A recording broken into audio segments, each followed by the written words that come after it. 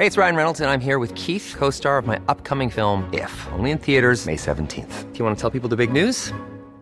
All right, I'll do it. Sign up now and you'll get unlimited for $15 a month and 6 months of Paramount Plus Essential Plan on us. MintMobile.com/switch. Upfront payment of $45 equivalent to $15 per month. Unlimited over 40 gigabytes per month. Face lower speeds. Videos at 480p. Active Mint customers by 531.24 get 6 months of Paramount Plus Essential Plan. Auto renews after 6 months. Offer ends May 31st, 2024. Separate Paramount Plus registration required. Terms and conditions apply if rated PG.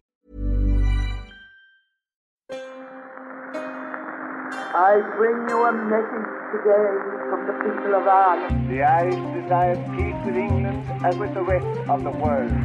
It is a question of a republic. And we want the creation of a new Ireland. I wish to talk to you this evening about the state of the nation's affairs.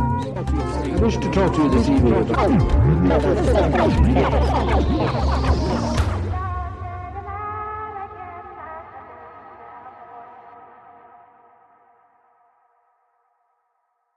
Welcome to the History of Ireland. I have something a little different for you today that I'm super excited to share. Harry Boland is one of those people who has kind of slipped off our radar and has not really been discussed much on the show. Not because he's not important, more just because, well, there's only so much I can cover in 10 to 20 minute episodes. But to rectify this omission, and it is a big omission, Harry Boland was super important, I decided to get a little help from Kevin Larney, one of the hosts of Shite Talk History. It's a great podcast that focuses on some of the weirder, funnier sides of Irish history. I really highly recommend it. And it felt right because Boland was a real fun, gregarious guy who seemed to just be loved by everyone. And I have to say, that's much how I'd describe Larney. So what follows is not your usual show. Instead, it's a fairly freewheeling conversation that covers the life of the mighty Harry Boland. I hope you enjoy. And Harry Boland's the topic. Yes, let's do it. We're going to talk about. Let's talk about Harry Boland. We're here. Let's do it. This is the History of Ireland and Shite Talk History crossover episode. Oh, yeah. We've been working on it for 7 months. I'd say working on it or procrastinating it is really depending on how you want to look at it. Though I can't procrastinate as part of the work process. It's all part of the process. So shall we introduce? My name is Kevin. That's a good introduction. Well, I'm one of the two people that run Shite Talk, an Irish history podcast, which is this is sort of name you come up with when you're 15, but it works sometimes. And yeah, we kind of cover every aspect. I'm just trying to think of the last couple of episodes have just been about, we did one about Joe Dolan. We've been doing a lot of Irish mythology stuff over the summer. We kind of took the summer off and did a lot of myth stuff. Cool. To keep ourselves occupied. But you're hyper focused on one specific period of Irish history. Yeah, I feel so. My name's Kevin. I do the imaginatively named History of Ireland podcast, which is also probably a name you would come up with when you were 15. And yeah, I love your show because you guys bounce around and find sort of the fun, interesting little bits from all over. Me, I was quite methodical. I was quite boring in that I wanted something that was very chronological. I had found that a lot of shows or a lot of documentaries took a lot for granted and jumped around, like your 1916 and then your Civil War, and then you they didn't fill out the details. And I love getting into the really specific stories that happened in this not-so period that is sort of 1917 through to 1922. I thought I would do maybe 10 episodes on that period. I'm now, I don't know, coming up close on maybe 80, 100. And still only at 1922. I think we've covered about 5 years. But yeah, that's the show. I think the two shows have been running for it's about the same time. Yeah, I think 4 years, 4 and a bit years. Yeah. Which is mad. Because for listeners to know, this is not our first time on a radio show together. We did a great show way back in the day in Dublin City University. And I thought it was so funny. I'd come up with this original idea for, let's do a Irish history podcast. There are many others. And And then I found out that my mate, also known Kevin, was also doing an Irish history podcast. Which I don't know what the odds of that are. Well, you were living in Australia at the time. Yeah, just to make things even more confusing. Yes. But we both went to different sides of the world. And maybe Liam copped on first. I was like, oh yeah, the two. I think so. Both Kevins have gone off to different continents and started Irish history podcasts at the same time. But yeah, but now we've come back together to talk about Harry Boland. Yeah, well, the reason I wanted to talk about Harry Boland, because he's with a short 15-minute podcast like mine, even though it's quite detailed, some people get left on the chopping floor. And sadly, and maybe it was a bad take on my own part, poor Harry Boland is one of those people that I haven't touched on at all in the show. And he's a fascinating guy. He seems like one of the most fun, friendly revolutionaries from the period. So I thought it would be a good one to do with a comedian like yourself. Sure. He's almost the definition of a guy getting left on the editing floor. Like his whole persona seems to be just being second fiddle to like either Dev and well, I guess he seems close to Dev and Collins. Well, we'll get into it, I suppose, but different points. You know, he's kind of in both of their shadows, and he only seems to exist in the context of one of those two men. Even more so than the likes of, I feel like even Richard Mulcahy, who is the, like, I always think of the guy in the shadows or the guy who gets overshadowed. Yeah. Even Richard Mulcahy overshadows poor Boland. But Boland is his own, he has his own interesting bits. Yeah. Let's do it. Did you want to, I literally only realized this when we started this call, like our Facebook page, which, you know, we never use. The cover photo is Harry Boland, Mike Collins, and De Valera. In all the time we were talking about this, I only copped that on a few minutes ago. So funny. Yeah, it's a great photo. There's the three of them just, look at them, three happy boys. And he does just look like the happiest of them. He looks devilish, I always think. He does. He looks there like he's doing an impression of somebody for the two lads. Yeah. Okay. So we'll get started with him, I guess. Yes. So he was a Phibsborough lad, and his parents were actually both born in Manchester, if I have that right. But he came from old Fenian stock. A really interesting little note I found was his great-granddad on his mother's side, James Wood, was actually involved in the 1798 Rising. And Boland used that name, James Wood, anytime he traveled through the States or wanted to hide himself. So he really, I think he had a real sense that he held his grandfather up, and his father was involved in some IRB stuff as well. And I think he really wanted to emulate them. And so, like a lot of lads in his time, he got quite heavily involved in the GAA, and through that, into that kind of revolutionary movement. The whole family were in on it. His mother, his sister, his brother, were all big fans of the old republicanism. He had an interesting, and if we jump straight to the Rising, he had quite an interesting Rising. He missed the start. There's stories that he was at the races on the Monday, and was kind of him and hawing whether he was going to get involved. He knew that it was going on, more so than other people. He was in the IRB at this point and quite connected to that. When the volunteers had split, Boland had stayed part of the volunteers, but you know, that side that didn't go with Redmond.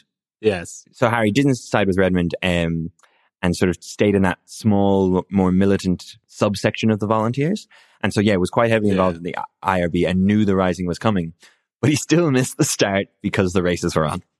Which is funny, just people's idea of the revolutionaries from that time. I always think of them as being like, you know, you go into any old pub and all of their faces are bronzed up there together as if they're just one big coherent team, when really it's like this hodgepodge of, you know, leftist socialist ideas and just fringe elements living in the city. And then their followers, like the majority of the troops at the time head off at Redmond to go fight in World War I, and show those Huns what for. And then the guys that are left behind of that are like the real fringe of the like, you know. Yeah, the real fringe of the fringe. Fringe of the fringe. And even of them, not all of them are involved in the rising. So it's like the people who actually show up are like such a small part of even to be joining a military, or like a fake military and marching around, you've got to be pretty out there. And this is the section of the out there folk who didn't go to the war. And even of that, it's the subsection of those guys who actually. And I think did something. And I think that was the thing. Boland was always very much in the subsection of extremists. Sure. With a family like that, yeah. Yeah, and the whole family was like the history of it. So he spent most of the rising smashing through a bunch of shops and houses to build a tunnel from one area to the other. And was going along, getting that done, and then eventually was just told to surrender. So he had a bit of a weird rising. There's one quote from his biography that he was like, he had been fired on by his comrades, accused of desertion, implicitly rebuked for obeying an order to retreat, primed for suicidal mission, only be ordered to surrender, and assigned the inglorious task of smashing, tunneling, and sewering. Okay. So a lot of fun. But even then, everyone talks about how good-natured he was, how optimistic he was, his energy, and how much fun he was. That he really seemed to gain a lot of followers or got a clout in that rising, even as a small sort of foot soldier that he was. Yeah, just for being good crack. Just for being good crack, exactly. Fair enough. And so then he got arrested like a lot of them. And again, similarly to the likes of Collins, it was within the prisons that, again, that good-natured energy sort of shone through, and people sort of marked him as this guy will go places within the Republican movement. And so he came back out in 1917 as a bit of it had done wonders for his Republican career, getting locked up. Yeah, which is such a,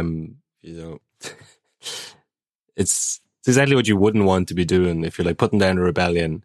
You know, all credit to the British Empire. You go in, boats, shoot everybody, execute the leaders. And then you round up the rest of the guys and just put them together in a camp. And again, the most extreme, basically unsupervised. And the most extreme lads, fringe lads, who before had kind of had to meet in secret or didn't even know who was on side, put them all in a big clubhouse for a few years. And I read somewhere that he gained credit for pulling tricks on the guards and just being annoying. It does seem like they're just let sort of, run military drills, practice speaking Irish, get up to hijinks. I could imagine a great like Hello meets Mashed sitcom meets Blackadder sitcom about some lads locked up in a prison camp in Frongruk. Yes, Hogan's Heroes or Harry Boland's Heroes. It's there somewhere. But yeah, how do you pronounce it? Frognock? I go Frongok, but I could be wrong. Sure. I'm not much of a Welsh speaker. No one's going to pull you up on him. So then I think that's the kind of the very early stuff, and I think Boland gets more interesting, similar to Collins, once the war starts, the War of Independence sort of starts rolling. And am I right in saying his first exciting thing was the 1919 prison break? Well, his first exciting thing is that he became a small business owner. I found he opened a tailor shop in around, I think, early 1918. Harry Boland's high-class tailoring, lay and clerical work. Oh. On Abbey Street. So that's, I don't know, I find it funny that the ad said that's just the two types of work that there is. There's enough priests that need stuff washed that it's like a defining feature. But I guess maybe his first big foray. So him and Collins come back from Frognock along with the rest of them, and basically it's the new IRA. So in 1916, all the leaders have been rounded up, including Dev. But De Valera gets released because he's an American citizen and no one wants to annoy the Americans during World War One. So he's released, but then in May of 1918, he's arrested along with 70 other figures who are all accused of helping the Germans plot to invade Britain. I guess anti-German fear is still at an all-time high in 1919. Now, I'm pretty sure this is made up. They just used it as an excuse to round up all of these sort of Irish figures. Yeah, if I remember correctly, there was very little proof for the German plot, but we won't go into it. Yeah. Considering there was a literal German plot, he had done that before and would kind of court it again. So it's not, in principle he could have done it, but I don't think he did it this time. So they get sent to Lincoln Prison in Lincolnshire, along with a whole host of other guys. And at some point, Dev announces that he wants to escape. Well, he announces to, the Fenians that he wants to escape. And he says he wants to do it to embarrass the British as opposed to to get out of prison. Yeah, of course. The reason most people want to get out of prison. But he said he's lofty ideas about there's a post-World War peace summit in Paris. And Dev wants the Irish question, as they call it, to be on the discussion.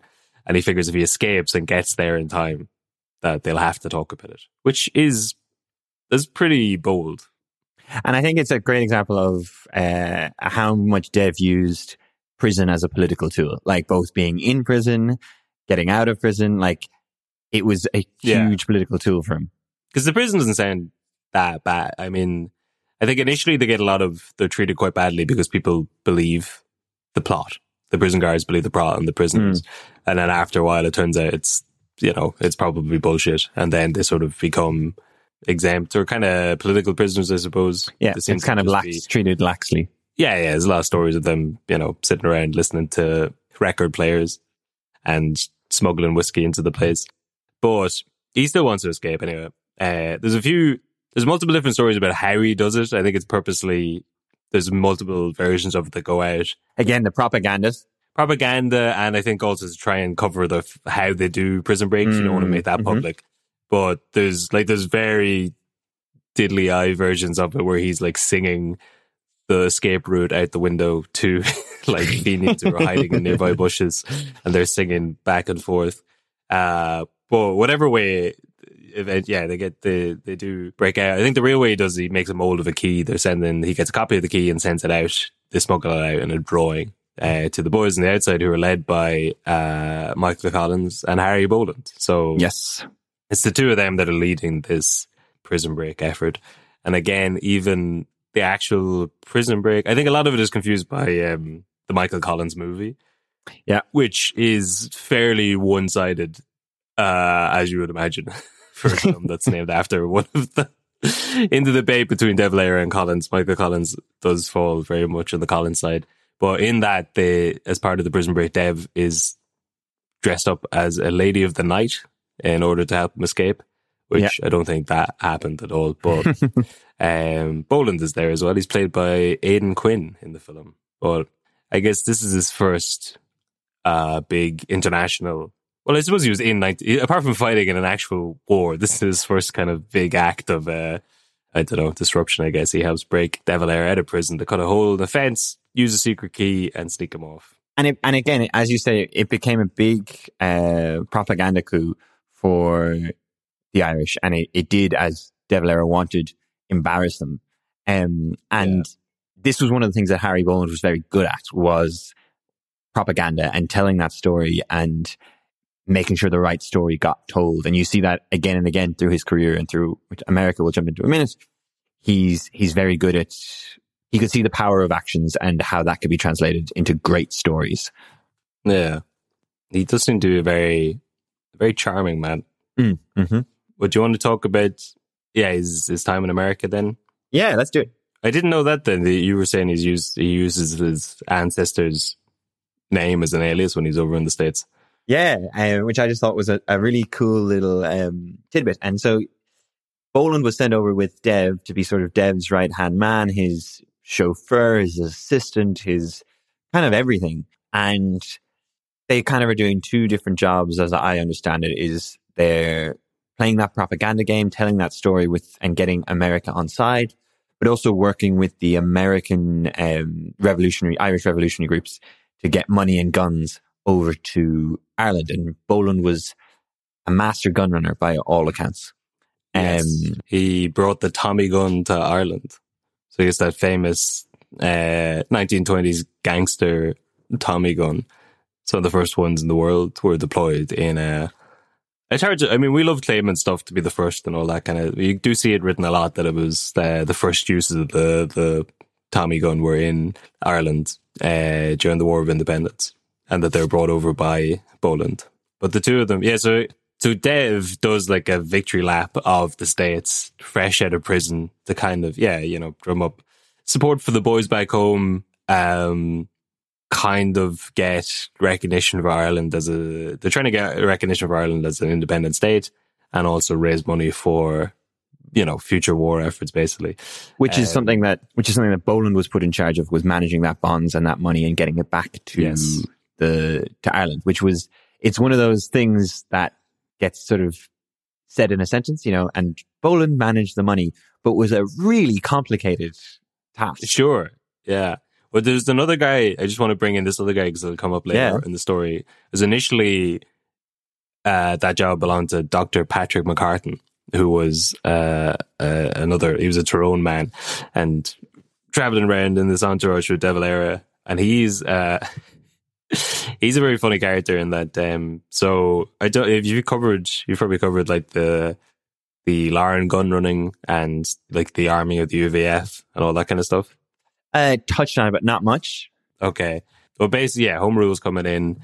That spooks the UVF, and they bring in a lot of weapons from Germany, and it's known as the Lauren gun running. But during that, there's this really funny, I don't know, kind of ideological thing where a lot of the Fenians, a lot of the IVF, and we're talking about like Redmond's crew and that sort of stuff earlier on, and like Owen McNeill and the Irish Volunteers, a lot of them see it as a good thing that the UVF have armed themselves, even though they're arming themselves to like fight them. The Irish Volunteers, some of them see it as a good thing because it's like the ultimate expression of what they want to do. And from a purely ideological point of view, they're like, this is good. This is what we should be doing. And Patrick McCartan takes it to the extreme. And there's a story of him lending his car to some UVF guys to go pick up guns. So even though they're going to use those guns against him and his family, he's like, I don't agree with what you're doing, but on a principled level, here's my car, here's a full tank of petrol, just drop it back to me when you have the guns. And which is insane, but on some level kind of commendable. But anyway, he runs for election then afterwards in 1918. I don't agree with you shooting you, but I believe you have the right to shoot me, kind of thing. Yeah, he's the ultimate right to bear arms. But the good people of South Armagh, he ran for election there like 2 years later, and they did not forget that he helped them run these guns. But he's kind of Dev's right hand man in the States. And then Dev, I kind of cut this bit out of the script, but Dev, these kind of straight around. So they're doing the going around to kind of collect the money for the boys back home, but also they're doing a kind of we're a real country, acknowledge us kind of thing, which is how they fall in with the Russian delegates who are also there at the same time doing the same thing. But we'll talk about those guys in a few minutes. And I'll jump in there because there's a great story on that note of trying to be seen as a real country and siding with these various different fringe groups like the Russians you mentioned, and we'll dive into them. There's an amazing story, and I'm sure you've seen the famous photo of De Valera in the Native American headdress where Boland and Dev go and meet the Ojibwe people, who are this tribe in America. And apparently it really opens up Boland's worldview. It kind of clicks for him that it's not just Ireland. The entire, the empire and colonialism is affecting everybody. And he writes in his letters that it was like this real moment of, we need to create a kind of global, unified fighting force against colonialism. At a time when not many people thought like that. And he actually gave guns to the Ojibwe people. And it said it meant a lot to them because this was a sovereign, something that believed itself as a sovereign state, the Republic of Ireland, giving guns to the Ojibwe nation that was also wanted to be seen as a sovereign state. So it was like these two little oppressed people kind of ignoring the big America and England and supplying guns to each other. Now, it was only something like 5 rifles, or if even that, but it was a really important ceremonial thing. And I was chatting to a historian who was interviewing the Ojibwe people, and they still have the guns that Harry Boland lent to them, which I think is amazing. It is, yeah, and it definitely does lend to his status as a expert gun runner. It seems, I didn't put that together. I forgot that he was in the famous photo of Dev wearing the ceremonial headdress. But that also seems at odds with if you're trying to appease or cozy up to the Americans. Yeah. The kind of last thing you should be doing is giving weapons to the First Nation people. But yeah, fair play to them. Where were I? Interrupted you. You were about to talk about the Russians. No, that's interesting. Yeah, so there is this kind of World War I shakes up the state of the world, I guess, and there's a lot of new countries born, a lot of old countries fade away, and the Russians, they have their revolution in the middle of World War I, and they are now trying to look for. It's kind of, I'm sure there's a fancier term for it, but basically, you can say you're a country, but the only way you're really a country is if everyone or a majority of people acknowledge you as such. So they're all kind of doing the same thing. But Dev, in February 1920, Dev makes a big speech. The Americans are a bit concerned about the fact that Ireland, because America and England are allies, and they're a bit concerned about the fact that Ireland keeps inviting people over to invade England. The Germans being, which is fair. In World War I was the Germans, and then, before that it was the Spanish and the French and the Vikings and anyone who showed an interest. And Dev has a famous speech, which is a good point. He's like, the fish in the maw of one shark does not trouble about the possible advent of another shark. The mouse quivering in the jaws of the cat does not fear the approach of a terrier, but if anything, welcomes it. He's basically like, yeah, we will keep doing that, but if we're an independent Ireland, we won't care. The reason we keep trying to invite people over to invade England is because we're all so occupied. So he gives that speech and he references something, America, some sort of deal with Cuba at the time that gives them some sort of semblance of sovereignty. And he references that, but then that annoys all the hardline Irish Americans because they don't want anything other than total peace. And it creates a big, a mild scandal or whatever at that time. So he has to send McCartan, the guy we were just talking about there, he has to send him back to deal with that.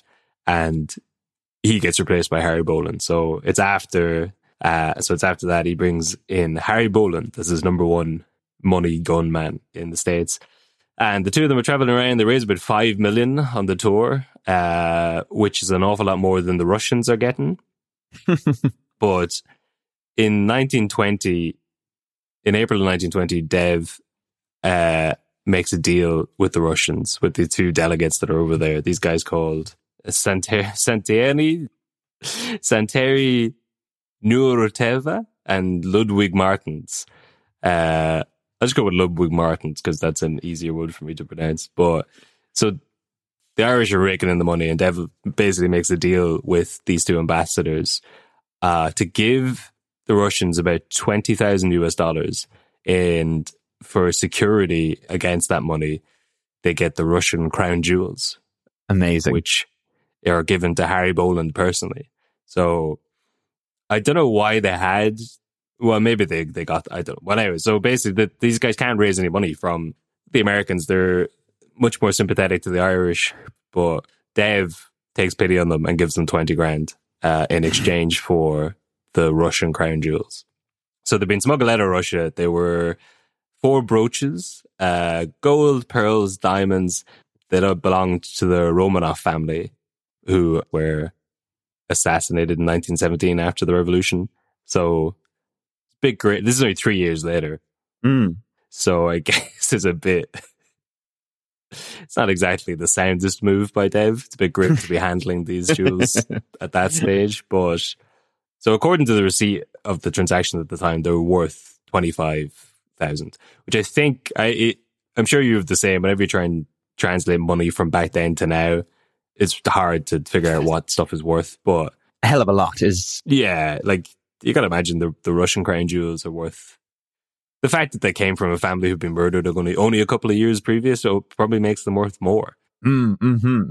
So whatever it is it's presumably covered the 20 grand that he gives them. But so Harry Boland is like, he's left in charge of these jewels and he brings them back to Ireland. He gets home on Stephen's Day of 1921. He takes the jewels to his old friend, Mick Collins.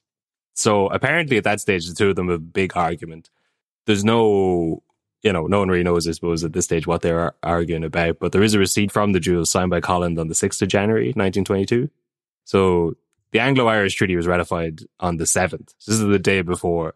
So obviously, like, tensions are very high between the two guys. Yeah, and we'll talk about, the whole treaty. This is just as a backdrop to the whole big issue between the two of them. And then also there's their love affair with Kitty Kiernan. So the two men, yeah, I guess tensions are high between the two of them. And now Boland's showing up at the last hour with these jewels. Like, Collins has enough stuff on his plate, I guess, with the treaty. Yeah, so I've also, I've taken the... Like Russian crown jewels.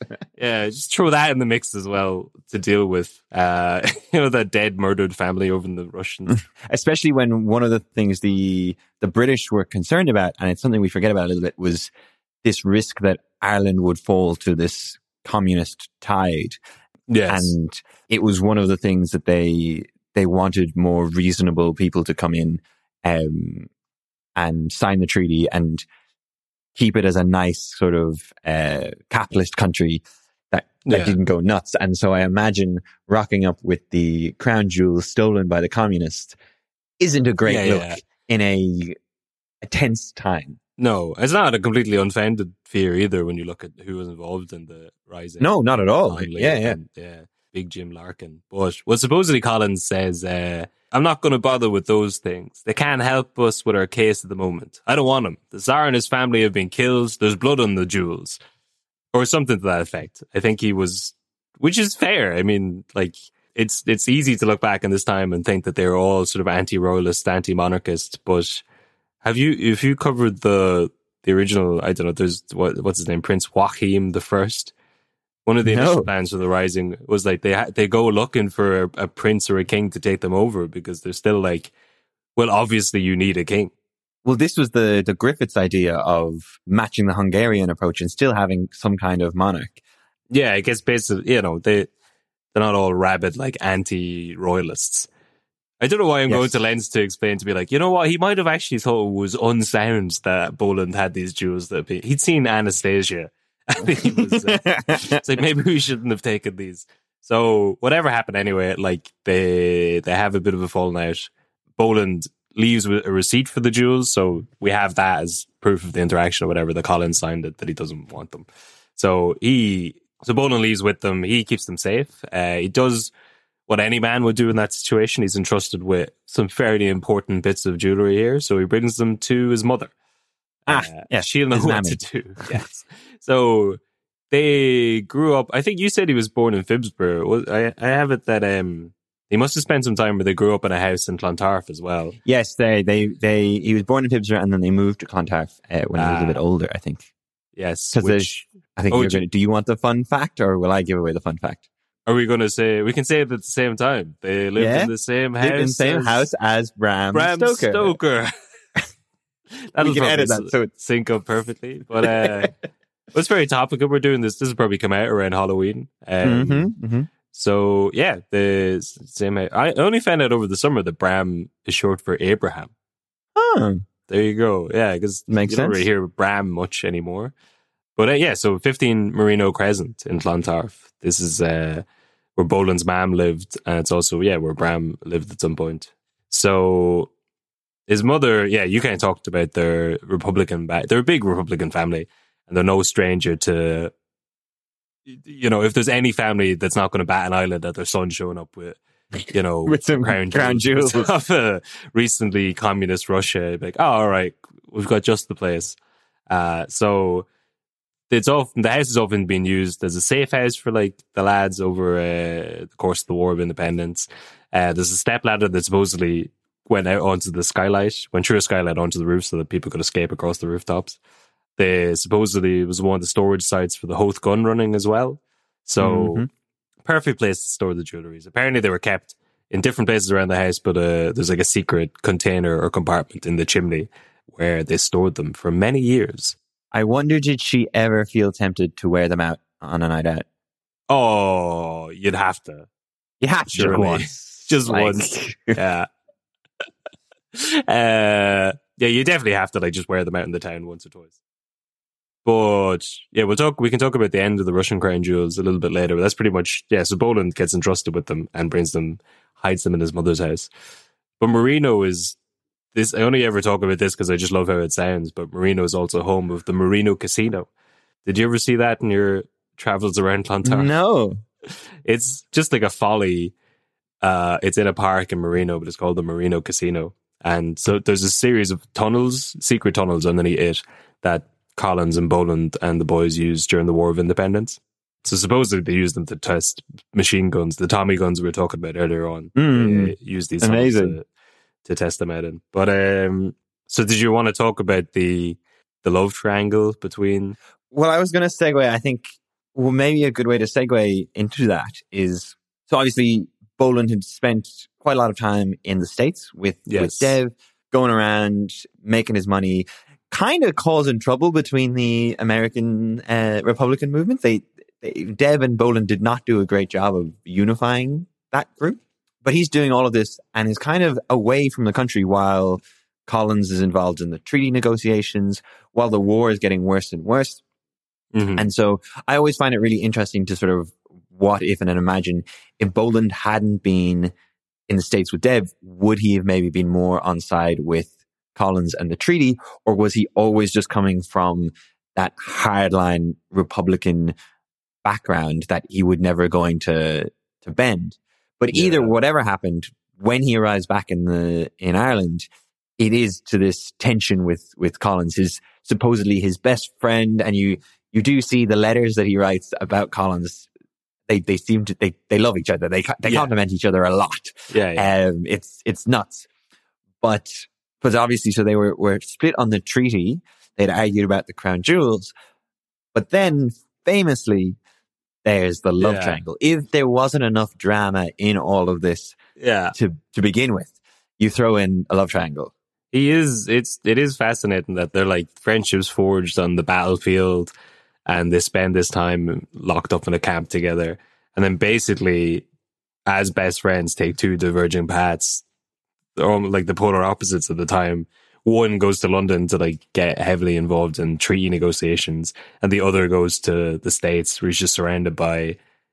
And there is an element of like, you know, the Irish American Fenians are getting annoyed, but like they don't live there. You know what I mean? Like they were generally more Republican. They were more hardline because they weren't on the ground seeing the realities of the fact that Ireland wasn't going to win. And it's almost a beautiful split between like Boland and Dev go to the like ideological, hardlined, never actually have to live in the place, you know, fantasy land, and Collins goes to the actual what it's going to have to look like. And it's not inevitable like that would have happened to either of them. Like, no. I always find it interesting that Collins was very anti-Griffith originally. He thought Griffith was too soft and too not hardline enough. And over time, Collins, the practical thinker that he was, came around to the stepping stones idea, while Boland never did. But Boland's just hanging out with like Dev and raising money for all these people who've become very far removed from the, you know, what's happening back in Ireland. But it's a great setup for a story. Even there's a famous photo of the two of them. But we were just looking at the start there, the photo of the three boys, Collins, Dev and Boland together. There's all that series of photos of Collins and Boland at Croke Park, like throwing in I was trying to find what match it's from. I think it's the Leinster hurling final, but they're throwing the slitter in to open the game. And they're best pals. And then they head off in these diverging paths. And while Collins is in London and Boland's in America, they're both writing love letters to the same woman back home. Which they're both writing letters to Kitty Kiernan. Which you assume, wouldn't write it if you were writing this as a movie. Yeah, it almost doesn't seem believable. It doesn't, because I'm sure a lot of people watched the Michael Collins film and thought that that's tacked on for just added Hollywoodness. Now, if I was writing the movie, I wouldn't necessarily cast Julia Roberts as the Irish love interest of these two men. But it's crazy. So the two of them meet. They know Kitty Kiernan from the Kiernan Family Hotel, the Greenville Arms in Longford. So I don't know which. They presumably both know of the other's interests. I'm not sure about that. But when Boland's in the States, he basically writes a letter to Kiernan offering her kind of the golden package, I guess, for that time period. It's like, let's get married, move to the States. I have connections here. Just kind of like very tantalizing, I'd imagine, in the 1920s of like, let's get out of war-torn Ireland and go to, you know. You would have taken Boland up on the offer, is what you're saying. It certainly sounds appealing, but apparently she also got Boland's mother sent a letter to Kitty as well, congratulating her on an engagement to her son, and signed the letter, "Your future mother-in-law."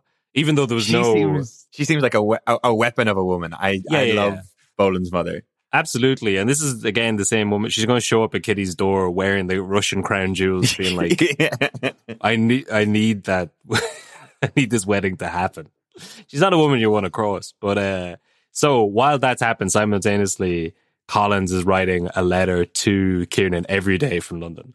So she doesn't write back. She doesn't write back every day, apparently. But apparently she also never responds to Boland at all. So he kind of gets the hint from that. Which means, I don't know how involved the three of them were together before they left the separate ways, but Collins wins the race anyway. So between the two of them, I guess he wins her over with his constant letters. But that's another. So the first time they see each other then afterwards is with this Russian crown jewels thing. So it's the same, it's like a lot of fights. We've all been there. Heated debate. It's not about the jewels, man. It's not. That's just a proxy. The real Jew is Kitty Kiernan. It's not even about the treaty at this point. It's not about the treaty. It's about love. Which is just great. So that all comes to a head in that January where the two of them meet each other again for this like meeting about what to do with the jewels. Presumably the conversation about like, why were you texting my girl while you're in the States? But anyway, so this all leads into the treaty. The signing of the treaty, the ratification of the treaty, and then the war. And I think that's where we can joke about these things, and it's a fascinating, the love triangle. It's sort of disagreement over disagreement over disagreement. But where it gets sad is, and I think because at the moment the show we're very buried in the nitty gritty of the Civil War, and it is, I think, one of the reasons Boland and Collins captures the imagination so much is because it is that perfect sort of encapsulation of the split. You have these best friends split over love and split over politics. And Boland immediately sides with the anti-treaty and Dev, which makes sense. As we said, he had been surrounded by hardline Republicans in the States. He'd been with Dev constantly.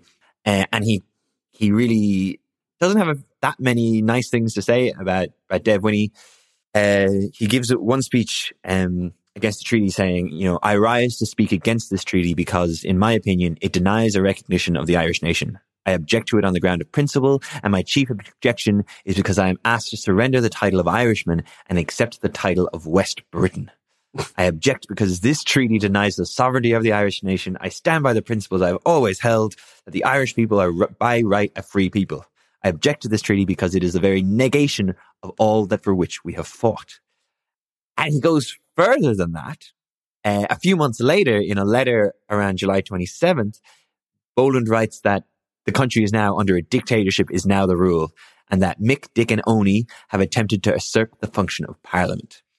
So he really swings against Collins, even as, so he's very anti-treaty, but what we always reiterate with Boland, he was loved by all sides. He was such a popular man. He was such a friendly guy, for want of a better term. He spends a lot of 1922 trying to bring the sides together. He was seen as a more reasonable anti-treatyite. Yeah. And he's really hoping that the Civil War doesn't descend into violence. But sadly, that's not really how it goes down. It's an interesting point that he is the kind of poster boy for... Yeah, I mean, it's the same with every civil war, but you always hear that, like, brothers against brothers, fathers against sons, is literally this extended revolutionary period from 1916 to, 1921. It's this group that have fought with each other side by side against the British Empire, and then within the space of 2 or 3 months, turn against each other. And these two best friends who are now basically high up leaders on either side of the Civil War. But I see a lot of quotes of him like being touted as a sort of voice of reason, trying to get everyone back together around the table to talk it out. Yes, and so he was acting as that kind of, he was trying to be that key player and trying to mend the split. And he didn't really, my understanding is he didn't really do a lot of fighting, but he was briefly the quartermaster of the anti-treaty IRA. Yes. Probably because of his history as a gun runner and a man who got you arms. Yeah. But he wasn't like, say, Liam Lynch or that, who was really leading fighters. Yeah. Apart from that one time that he was leading fighters, but yes. yeah, he's more of a negotiator, an ambassador, I guess. He's kind of, there's weird stories that seems simultaneously, I don't know, a man on the run and also a man about town. If that, like, he's kind of, we'll talk about it, I guess, as we get closer to his spoilers, but he dies.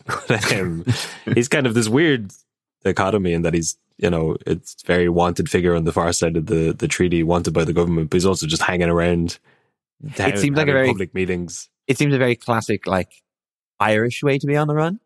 Like, yeah, sure, sure, I'm on the run, haven't I? Like, I'm only on the run at the weekends, though. During the week, like, I'm mostly hanging around Clontarf. But so yeah, they after the forecourts surrounded the forecourts, the Republican forces take over Blessington in Wicklow. So this is around like July 1922 when this is Boland's, I think, his only military sort of hands-on experience. He's the quartermaster there, but that's finished by the 5th of July. They recaptured the town. Joe McGrath and the national troops take it over. Harry's brother Gerald, who's one of the founders of Fianna Fáil, he gets captured, but Harry escapes. And by the middle of July 1922, like, the city, this is again getting into the, like, this area surrounded, the government's mopping up dissident anti-treatyites around the place. Mm-hmm. But Boland's going between, he's supposedly like sleeping rough in the hills of Dublin, sleeping around the Wicklow Mountains. At some point during this period, he writes, "Can you imagine me on the run from Mick Collins? It's ludicrous." And he also writes shortly after that saying, "I will be the first to be killed because Mick knows that I know too much about him." So, and so you can start really hearing how that relationship seems to have soured a little bit. That's what war will do to two boys, I guess. But so from this, I guess July is the sort of transition period where he goes from, he's getting involved in the military leadership. He's now on the run, properly on the run, hiding out in the mountains, writing little notes in his diary about how Mick is going to kill him. So, and this is reflected across the country where the Civil War wasn't one big moment. It kind of simmered for a few months, and it looked like maybe we could avoid it, maybe we could not. And then in around July, post the election where the provisional government felt like they had a mandate, they started cracking down a little bit, and things got serious because of a whole lot of reasons that we don't need to get into now, but down to pressure from the British, down to the anti-treaty side acting up a little bit more. Mm-hmm. But yeah, it means that as Harry then gets more involved in that side, he is sadly not long for this earth. Yes. So at the end of July, Saturday, July 30th, and this is where he goes from this, gaucho Spanish Civil War, like living in the foothills. They just sort of gives up on that, and now he's spotted in the city. He's dining in Jamet's restaurant that evening, so he's just in the city again, I guess. Maybe they do get the weekends off. Yeah, you're going to get tired. You want to go to get nice dinner eventually. Sure. So this. His movements are very public that day. He gets a train in the afternoon from Amiens Street, which was later Connolly Station, which I guess is funny. They hadn't renamed them at that point. It might be still Amiens Street Station, but That's a little fact for people. All the stations in the South are named after the dead 1916 revolutionaries. But so he's either accompanied by a man or followed by one. It's unclear at this point. So there's a couple of different scenarios as to what happened next. He ends up in Skerries anyway. He gets off the train at Skerries. One suggestion is that this is just a distraction to hide his real destination. His real destination may be to meet Joe McAlevey in Belfast, which seems unlikely as McAlevey was in Mountjoy prison at that point. But that'll do it. But yeah, so maybe he was intended to head all the way to Belfast to meet up with someone and then hopped off. Another theory is that he was supposed to meet Michael Collins, who was in Dundalk at that time, investigating the Dundalk prison break, which we covered on our own show, is a very funny period of the Civil War. Have you gotten to that part yet? No, tell me more. It's made the jail. We actually, myself and Jason, got to do a live episode there last year for the centenary of the breakout in the jail. It's now like a music venue. But basically the two sides just would break into the jail and arrest the other side and put them in prison and then just switch over back and forth 3 or 4 times in the space of a week. So so Collins is up there dealing with that at that point. So it suggests that this could be a secret meeting with Boland going up to meet him and then also finding out. So Collins will come back to Dublin, finding that out halfway and hopping off the train to get to Skerries. There's also mentions that he was going to meet with Frank Thornton or Joe McGrath. So there's maybe this is meant to be some meeting. And Frank Thornton being one of the senior members of the intelligence services, the Irish intelligence services. Yes. And related to the squad. So again, secret meetings maybe. Yeah, with Collins or Collins-related men. Yeah. Which, I don't know, it doesn't make a lot of sense. Like, people seem to be pointing to the evidence that he was very public and open with his movements to imply that it's a secret meeting. Doesn't make any sense. The fact that he was so blatant about his movements must mean that he was meeting up with Collins's men. But if I understand it right, we really don't know. We just know that he was in the Skerries hotel and the government forces found out about this. They knew he was there. But we found out about it, and you've mentioned it, that he was using an alias in the States. He's no stranger to spymanship. They've been on the run a lot. They've been on the run. He's pulled a James Bond move here where he walks into Skerries Hotel and he's like, the name's Boland, Harry Boland, check under B. Do you think there's a little bit of naivety here from him? Like, he's always painted as this optimist, as this positive guy.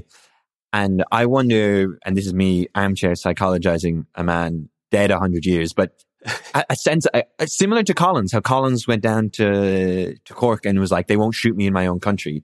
Yeah. I wonder, was there a sense that Boland didn't think that they would actually come for him? Even as he's writing, Mick will have me killed. Yeah. I wonder, did he believe it? Did he think that the war would get that bitter that quickly?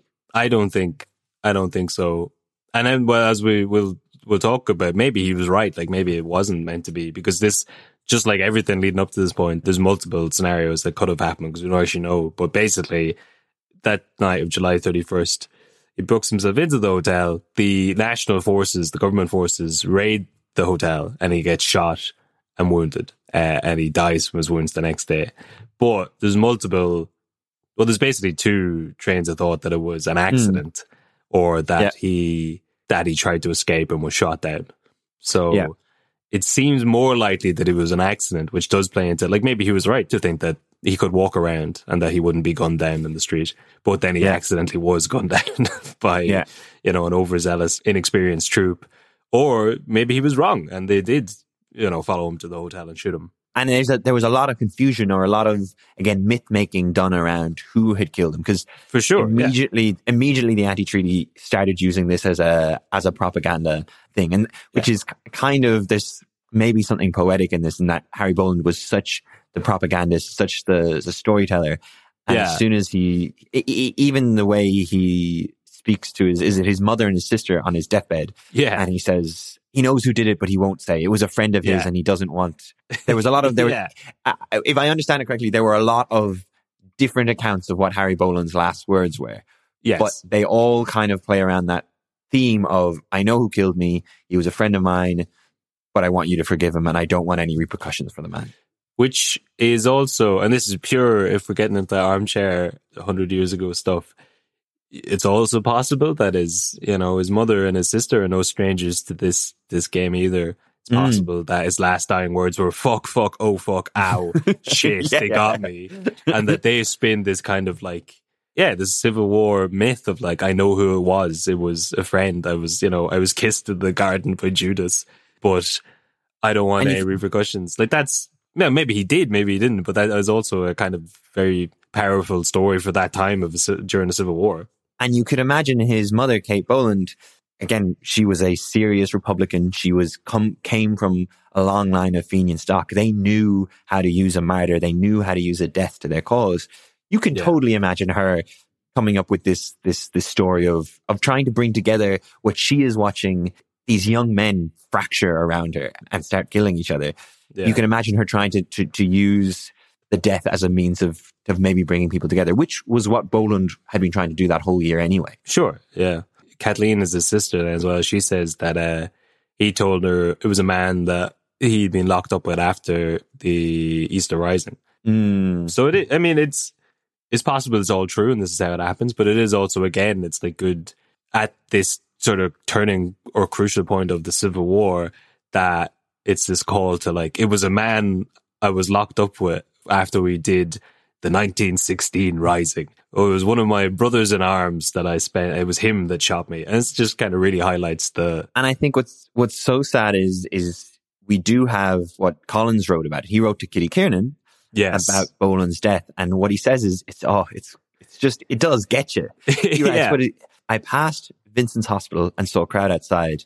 My mind went into him, Harry, lying there dead. And I thought of the times together. I had sent a wreath. I suppose they would return it torn up. Yeah. Like,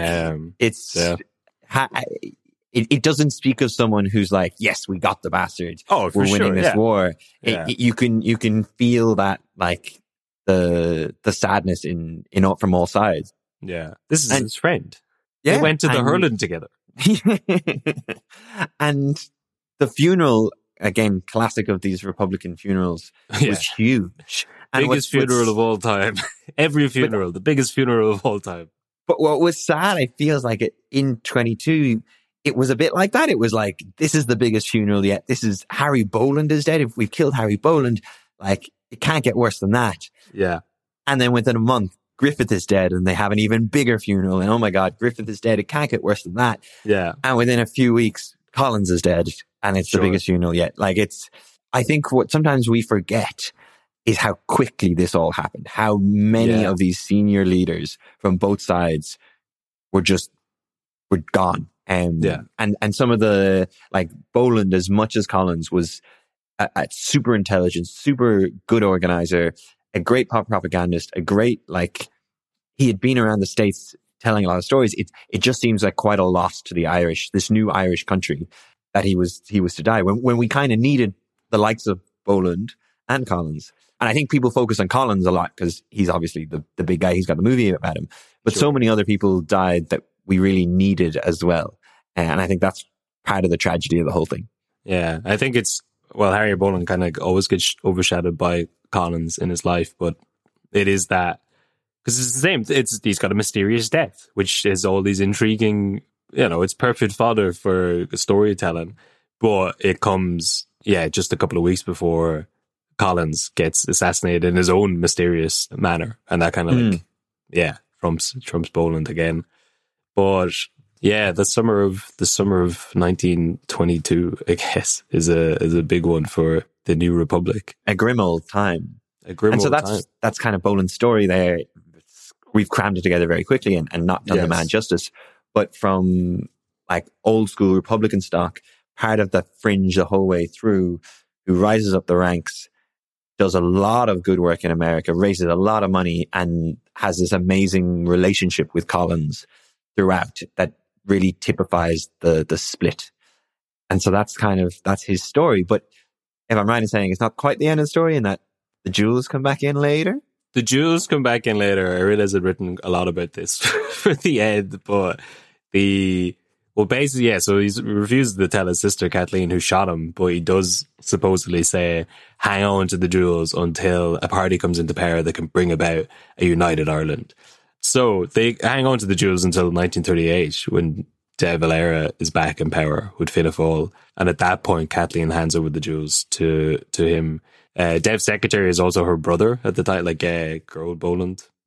So they figure it's fine. They get a receipt for the jewels, which comes in handy a couple of years later, because basically public opinion massively shifts against Russia in the 30s. In the early 1920s, when this other stuff's happening, there's still sort of sympathies towards the communist movement, the workers' struggle, the Soviet way of life. By the time the jewels come up again in the late 30s and 1940s, the Catholic Church has really turned people against communism. So by the time they come back up again, they're much more of a secretive thing. And basically, so she hands them back in 1938, and it's a decade later in 1948. Politicians basically just, the short version of the story is people start slinging abuse at each other about being communists.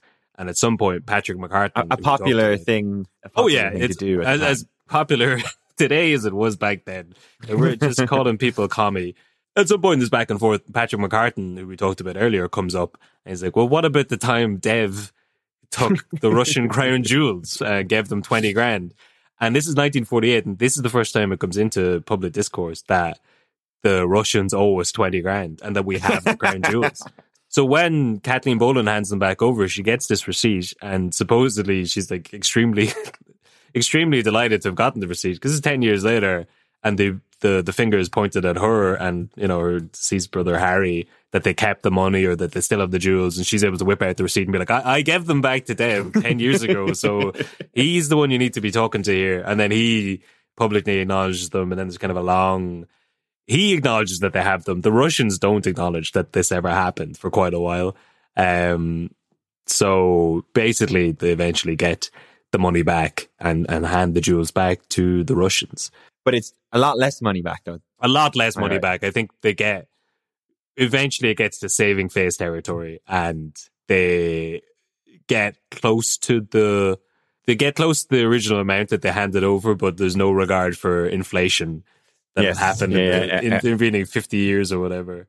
Joseph Stalin and the communists, famous for not caring too much about inflation. Exactly. By the time they're trying to hammer it out, Stalin, you know, a famously reasonable man, is in charge of Russia.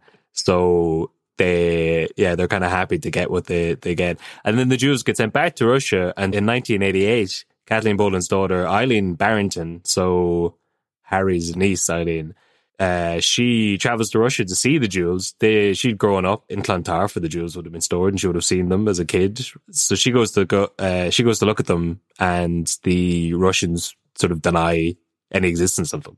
They go to the Kremlin, where there are jewels in display. They don't match up to the picture that she has of these jewels. So it's just another final little bit of the mystery is like, whose jewels did Harry have the whole time? What the hell were they? Did we just give the Russians 20 grand for no reason? If they were the real jewels, where did they end up? They don't seem to go back to Russia. Far be it from Russia to be involved in some sort of sneaky subterfuge. But yeah, that's the final bit of the story, is Harry's niece heads over to go see them in the Kremlin and can't find them. Amazing. So that's Harry Boland and the Russian crown jewels. I think he's such a fascinating character that, as I said, I'm being guilty of having to leave on the chopping floor. And I think the crown jewels are such an interesting side plot, I guess, to his life, but a great example of a fascinating story, and one that gives us a lot of facets into what was going on in Ireland at the time, but we don't tell a lot. And I think that's just mirrors poor Harry Boland's existence. He gets forgotten about, even though he was so important and such an interesting, gregarious, friendly, and energetic person. Like, I don't think the movement would have done as well or would have gotten as far without the likes of Boland. No. Especially when you consider that the other, charismatic, charming face of the movement is Dev. Yes. It's like, without Boland, if Dev is one of the main voices out there, you're in trouble. Yeah, it's a lot less palatable. But Yeah, he's an interesting man. Yeah, that was I found it a fascinating chat. And for the people who listen to my show and maybe haven't heard yours, that's the stories like that about the Russian crown jewels is just the kind of stuff that pops up on Shite Talk history all the time that I love. Yeah. People are always messaging us asking, like, why did you don't do any Civil War stuff anymore? Is it, well, we kind of avoid the exact stuff you're covering because it's so in depth, and we kind of focus on the more salacious. We're the tabloid news of podcasts. We focus on who's banging Kitty Kiernan and who's robbed the crown jewels, whereas you do a very, very good job of covering the actual history aspects of a very important period of Irish history. So between the two of us, you've got, if you listen to your show, then you've got the context to understand some of the stupid jokes that we make about 1919. And if you need a break from all the grim Civil War period stuff, then you can go listen to your show and learn about Joe Dolan and the Joe Dolan is a fascinating man. Talk about Harry Boland, man. Joe Dolan is such a bizarre story. Well, it's been a pleasure to chat to you and proper grown up sign off, and maybe we'll do another one again sometime after a lot of sure. Yeah. Well, cheers. Sweet. And chat to you soon. No worries. Yeah, listen, good luck. Thanks for listening. Subscribe wherever you get your podcasts, and if you're enjoying it, give us a review on Apple Podcasts or tell your friends. It really helps. If you want to go further, you can support the show, get ad-free listening, and bonus content on our Patreon page. Simply follow the Patreon link in the show notes or visit our website, thehistoryofireland.com. You can also get in touch through the website or on Facebook and Twitter. It's always great hearing from you guys. And if I've made a mistake, please do let me know. The History of Ireland was written and produced by me, Kevin Doyle, with music by Liam Doyle and additional help from assistant producer Aoife Murphy. This podcast was recorded on the lands of the Wurundjeri people of the Kulin Nation. Sovereignty was never ceded.